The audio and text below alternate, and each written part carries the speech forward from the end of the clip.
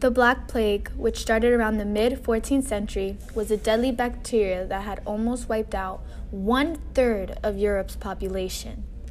This can also be referred to as the Black Death, but affected most of Europe and Asia from 1346 to 1353, wiping out hundreds of millions in a couple of years. It is a bacterial infection caused by a bacterial strain called Yersinia pestis. Usually it's found on rodents. It was spread by flea and human contact. Yersinia pestis is found in animals all around the world. Europe's economy was affected by the plague because trading slowed due to fear of catching this disease. Also, most people's livestock died.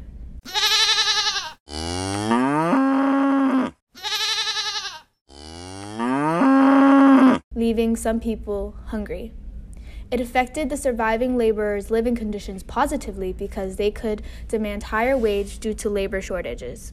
There were 4 different types of plagues during this period.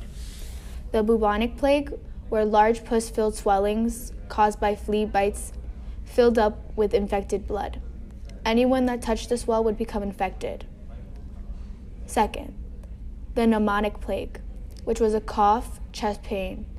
Because of the cough, it released airborne pathogens that spread to other people. Third, the septic plague. When a victim's blood was poisoned, they would die immediately. And third, the enteric plague, which it attacked a person's digestive system. People died too early on for anyone to know the exact symptoms. Some other symptoms are lumps, swelling caused by internal bleeding. This led to blood in the urine, stool, blood puddling under the skin. This caused black boils, spots to appear all over the body, and anything that came out of the body would smell disgusting. The plague caused so much pain before death. After a week of catching the disease, the person would die.